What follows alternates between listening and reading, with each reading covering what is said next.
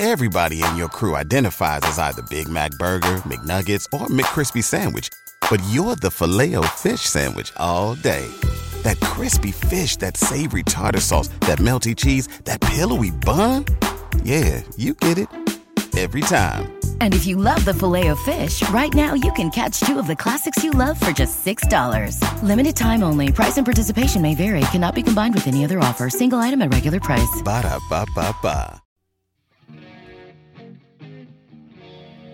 It's episode 2 of the Simply Human podcast. On today's show, we visit with Vinnie Tortorich, an author, ultracyclist, cancer survivor, and trainer, about his book, Fitness Confidential. We talk about Martina Navratilova, filling stations, the irony of Disneyland, and why I remind him of the Unabomber. And in our Human Being Human segment today, we're visited by Stephen Baldridge, and hear how reading 3 words almost killed him.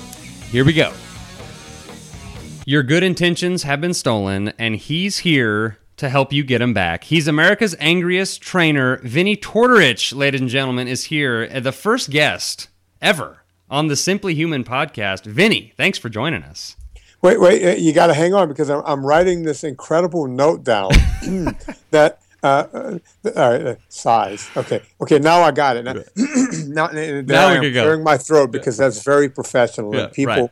love when old guys clear phlegm from their throat. Well, that's great show right there, Mark. Right there, you write that down. That's how you do it. What would have been a great show is like the 10 minutes of us on the phone. Like, now, how do you do Skype? Is it on the back thing, or where do you push on the thing? And we finally did it. Amazingly, we beat technology trying to defeat us.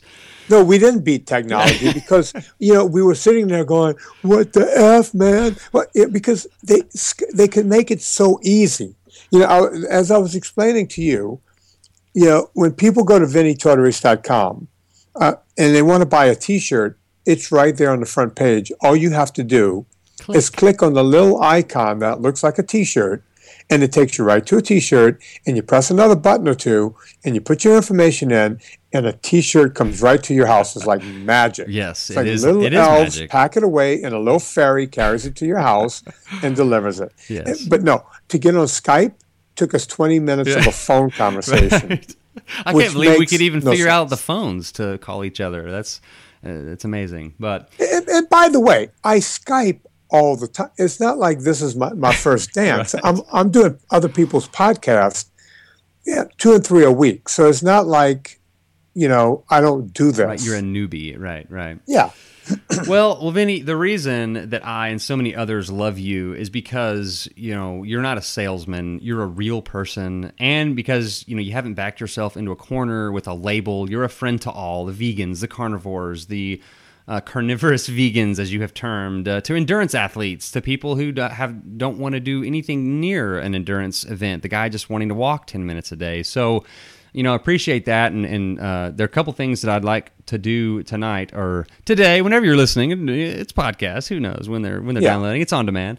I want to go over a few quotes that I just want to hear your take on from the book that I just love, and then ask you a few questions, and I'll obviously start off with kind of your bio. So just quickly, your fans obviously know who you are, but the Simply Human podcast might tap into a different market. So, sort of introduce yourself to a new market.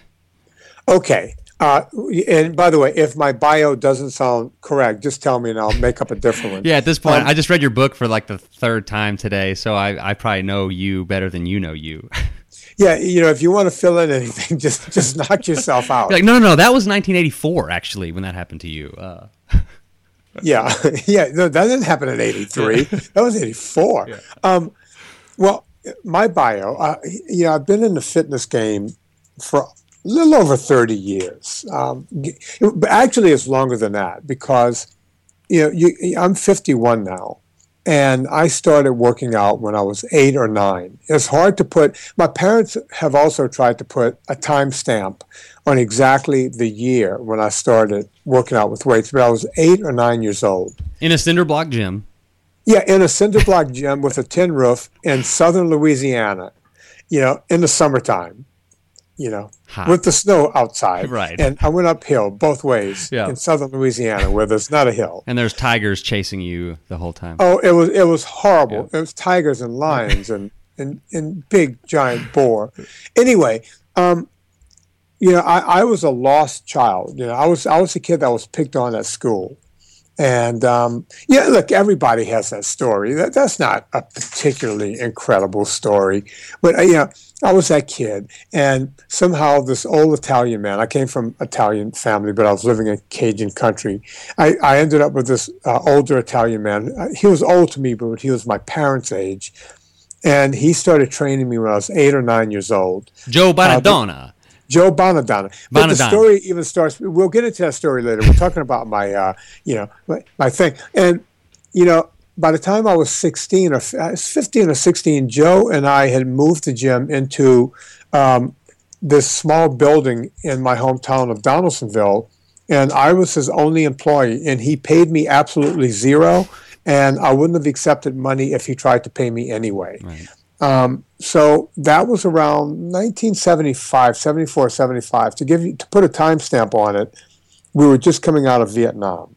To give you an idea of how long I've been working out and helping other people. Here's another timestamp. Those are the 2 years that Archie Griffin won back-to-back Heisman trophies. So that's just another, okay. So yeah, that was before Billy White Shoes Johnson. If you want to put another timestamp on it.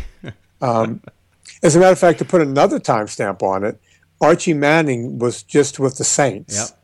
Most people don't know who he is, but he has two sons who are now Super Bowl MVPs. Who just beat the Cowboys, my Cowboys, yesterday. Can you believe that? Not happy about that, but oh well.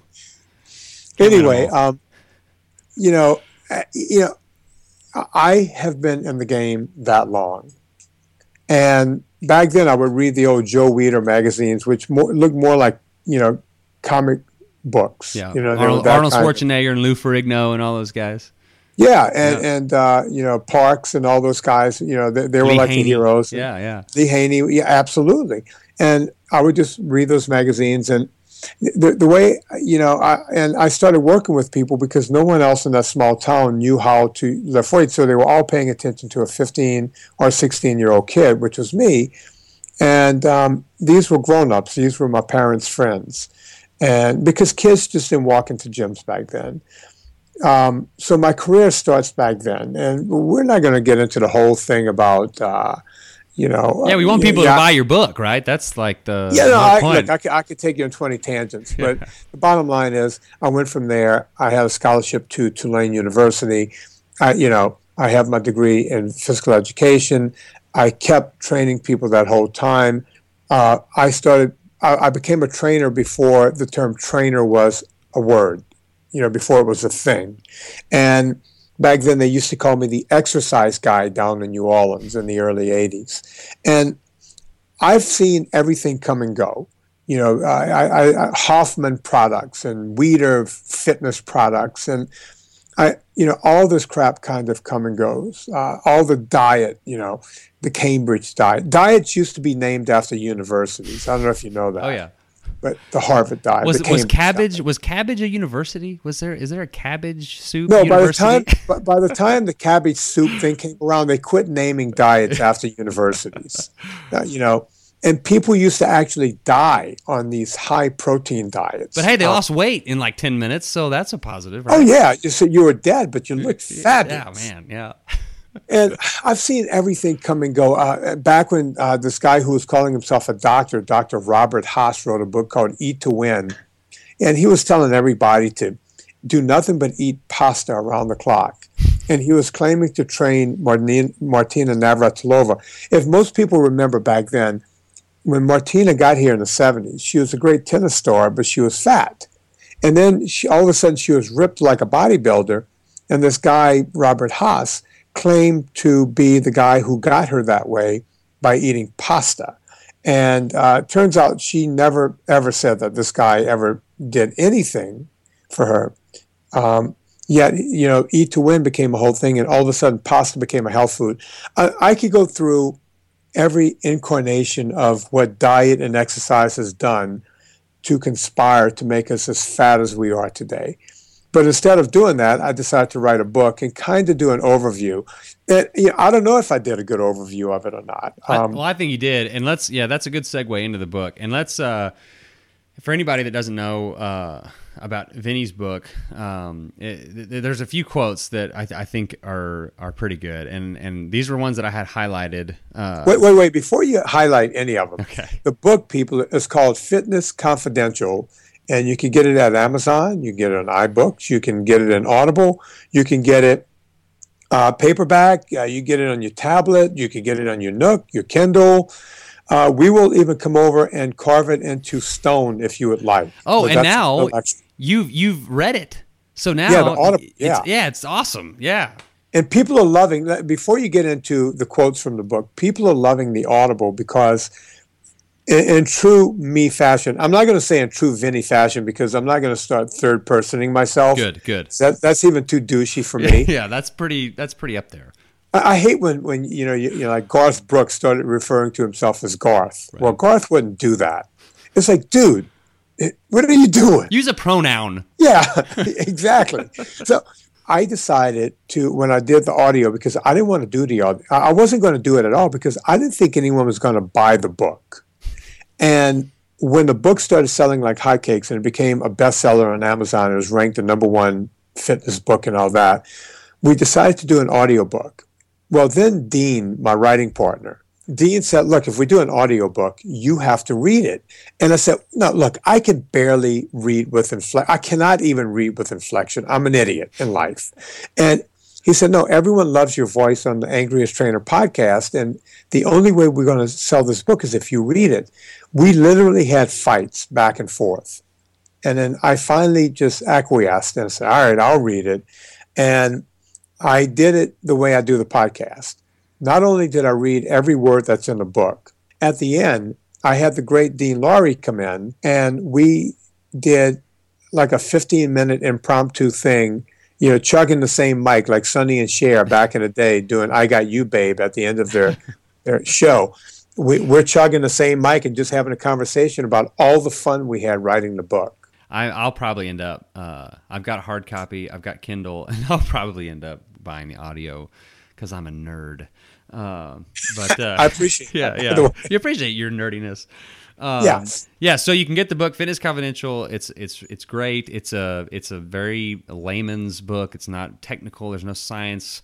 Even though you could go science on us, you don't, and it's great. And so here's some of the quotes. Here's the first one that I love. And I quote, "The food pyramid is collapsing under the weight of all the Americans who've gotten fat as a result of following it." I also love, quote, "Nobody has the willpower to starve." And that's a whole nother thing we could get into. But then here's one that just really, those first two are kind of funny ones. This one is I don't know, a little deeper. It's, okay, quote, "Like the lions and gazelles in captivity, we've been trained to ignore our natural instincts to create things and move our bodies and accomplish goals, not realizing that there's a terrible price to be paid for this supposed, quote, easy living. And the price is that we've lost the will and drive to do the big things we tell ourselves we'll get around to doing, like finish that book or run that marathon, because they don't have to be done." That's one of my life sort of, I have this little quote that I have, is it's never a good time. Like it's never going to be the right time to do something great, like run a marathon or get married or buy a house. There's just or go back to school and get that degree that you've been wanting. Like it's never going to be exactly the right time. And it's a lot easier now that we have this sort of captivity around us to just say, I don't have to do that because there's Coke in the fridge and I can just go have a Coke and watch a sitcom and go to bed. So kind of talk about that idea and sort of what your philosophy is on that. Well, a lot of great men have floated that idea, and I think that message is lost way too often. I mean, the great Martin Luther King he hated welfare, and the reason he hated it was because he felt that if you give people something for free, they will lose the will to live. And he was absolutely right. I mean, look at welfare in this country or in the world today. I don't want to get political, and I'm not going to get political, but look at what happens when people don't have to work. When all they have to do is show a need instead of going out and creating. Yeah. Look what happens. Right. You know, I have a brother, a younger brother, who runs his own business. He's got a convenience store and a filling station. I still call them filling stations, a gas station for everyone else. He can't get good help. He's paying double minimum wage to get people to do a minimum wage job.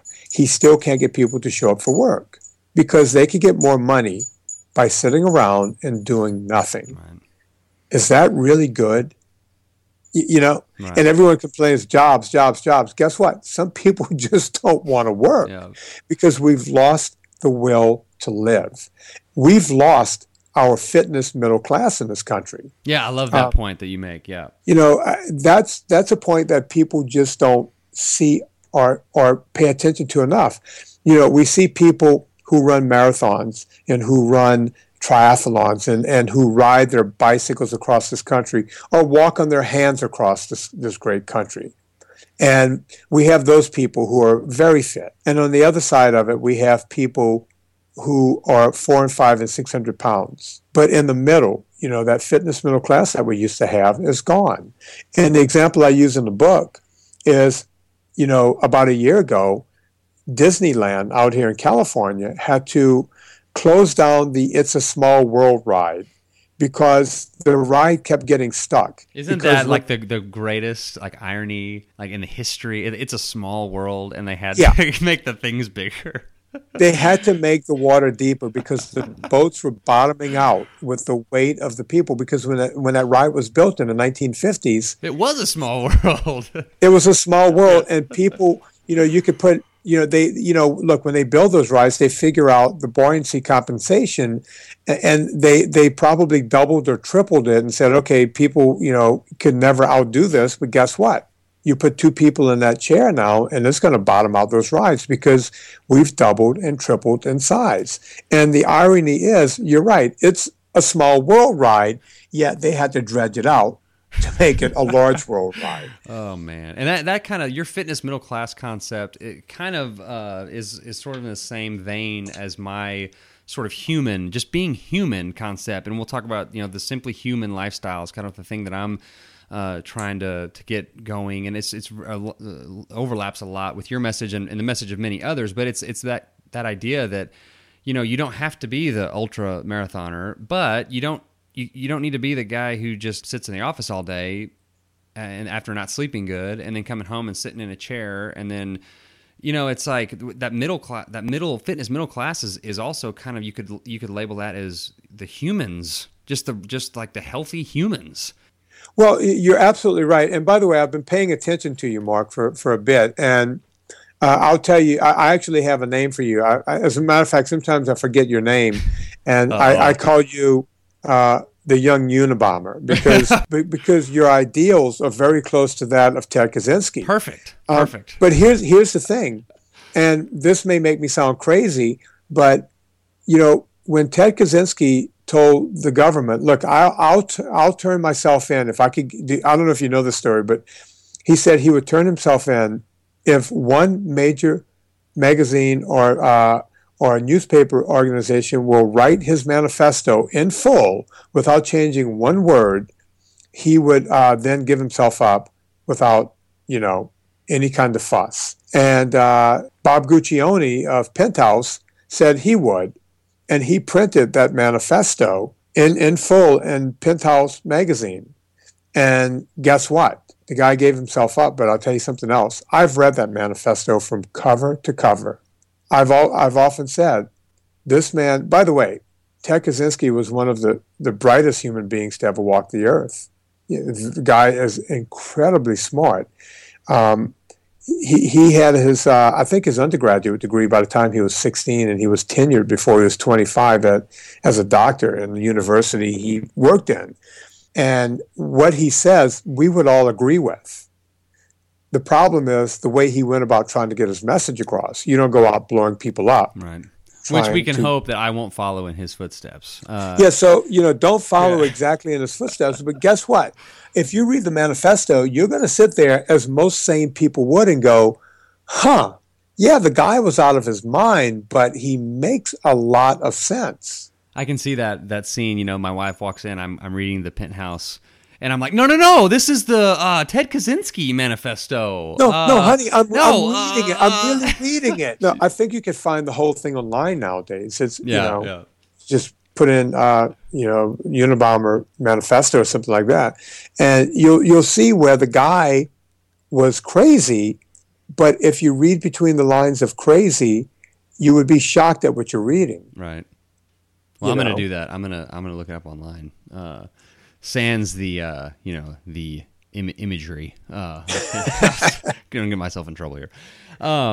Okay, so the Simple Human lifestyle is just it's nothing me. It's I was talking to a friend today, and it's kind of like how everybody thinks that like minimal running and like barefoot running is like this new like technological innovation, and it's like, no, it's the opposite of that. It's like it's getting rid of all the expensive shoes and the pronation and overpronation and supination, and it's like, forget all that. We don't need that. It's just stripped down to humans.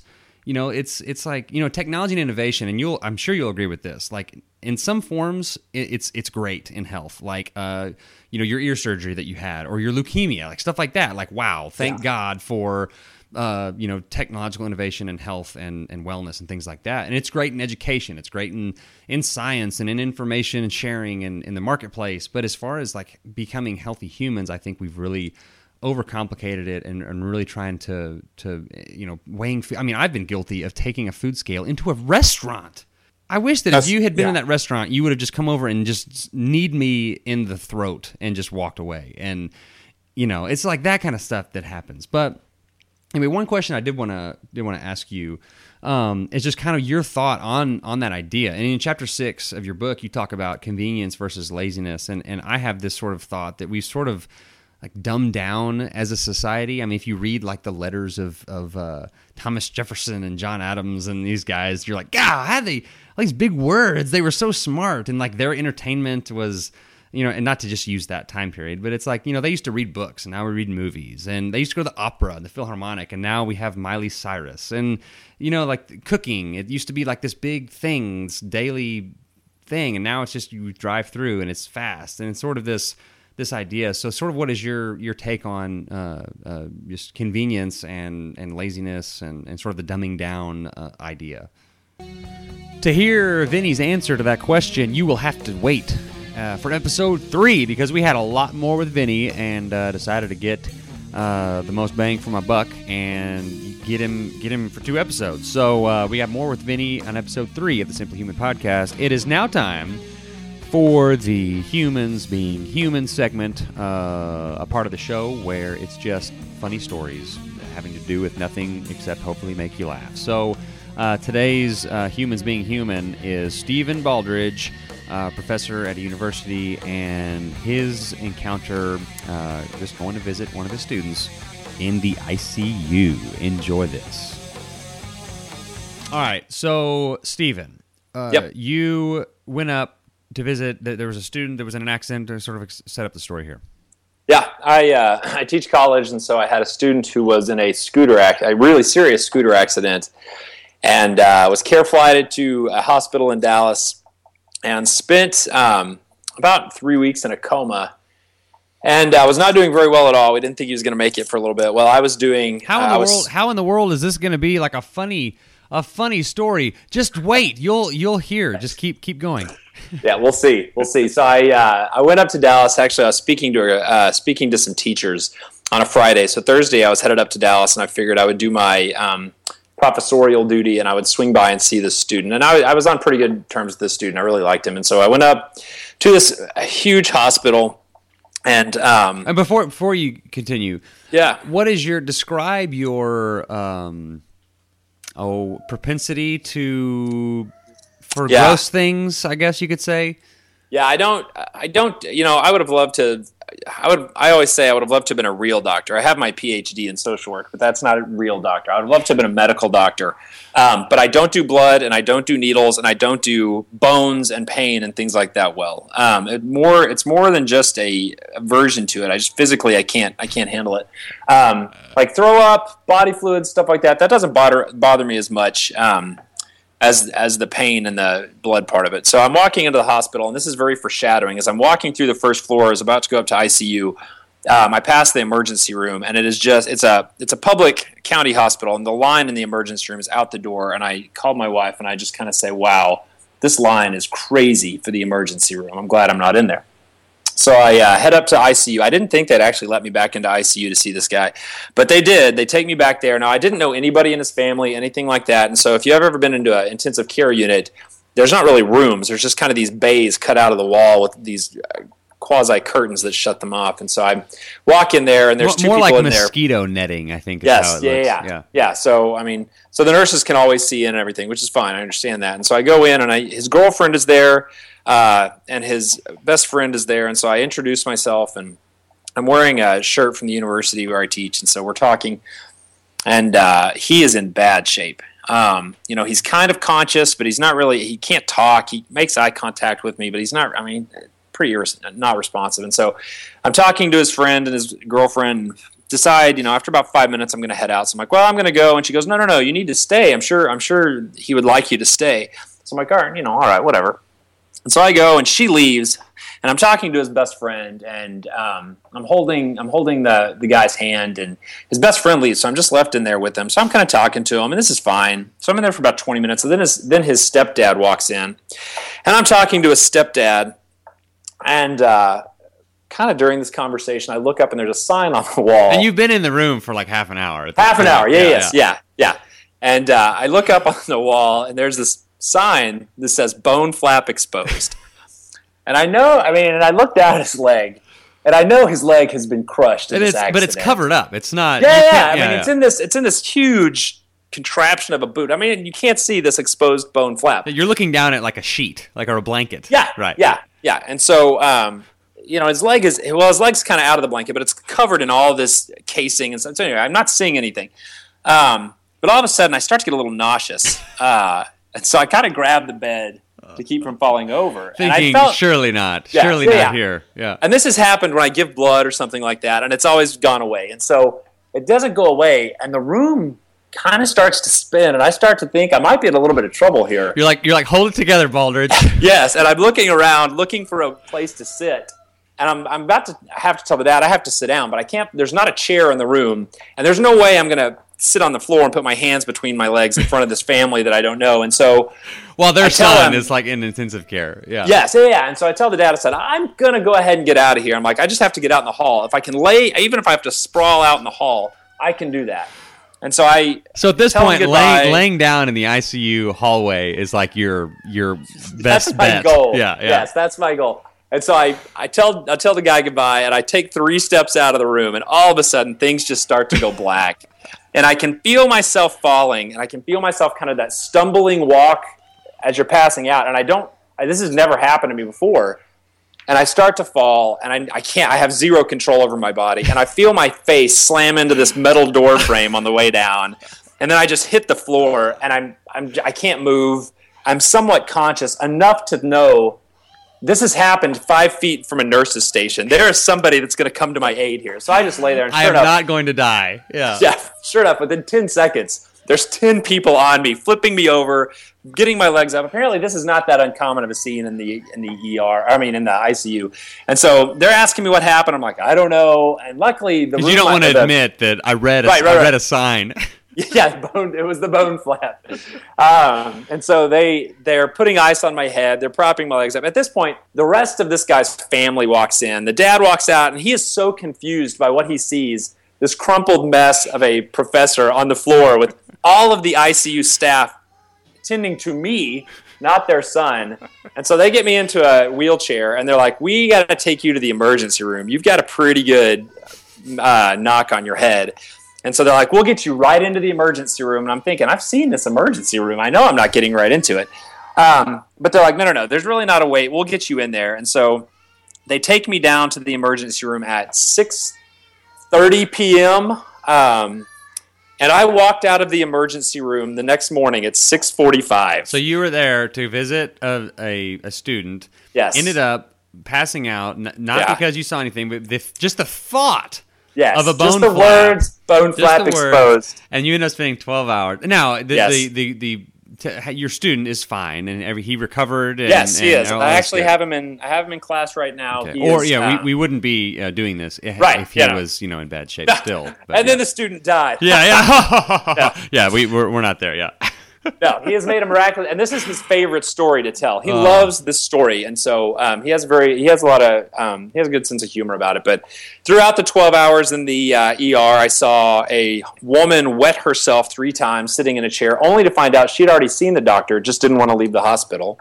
Good. I saw several construction workers come in with massive amounts of blood lost, which really didn't help the situation. I saw a mentally ill man get almost tased and tackled by the police. And so, just the joy of the 12 hours in the hospital. We could probably do another whole segment just on that 12 hours. But yeah, so I went and I did a 6-hour workshop for a group of classroom teachers on zero sleep, and it was probably the best workshop I've ever done. So I don't know what that tells me about my presentation abilities, but that's it. Well, Dr. Baldridge, we appreciate you sharing your funny story with us, and we will talk to you soon. Sure. Thank you. All right. Thank you for that funny story, Stephen, in the humans being human. We will close the show with a tip on how to be more human, and we're going to talk about sleep just real quick. One quick, easy tip you can start doing right now is trying as closely as you can to go to bed and wake up at the same time every day. Just try that for a week and see what happens. Sleep is very important. So that's the Simply Human tip of the week, and that'll do it for this show, episode 2. So coming up on episode 3, we've got the rest of the Vinnie Tortorich interview, and we are going to talk about Glow Kids, our philosophies on eating out. We're going to find out what Vinnie enjoys most about life, candlelight for kids, dinner time, and shotguns. And coming up in later episodes, I got Vinnie to tell me some pretty hilarious stories for the Humans Being Human segment, some of which I won't be able to use, but most of which I can. Just classic. So stay tuned in the upcoming shows for Vinnie's appearances on the Humans Being Human, because they are pretty priceless. So thanks for listening to episode 2 of the Simply Human podcast. We will see you later.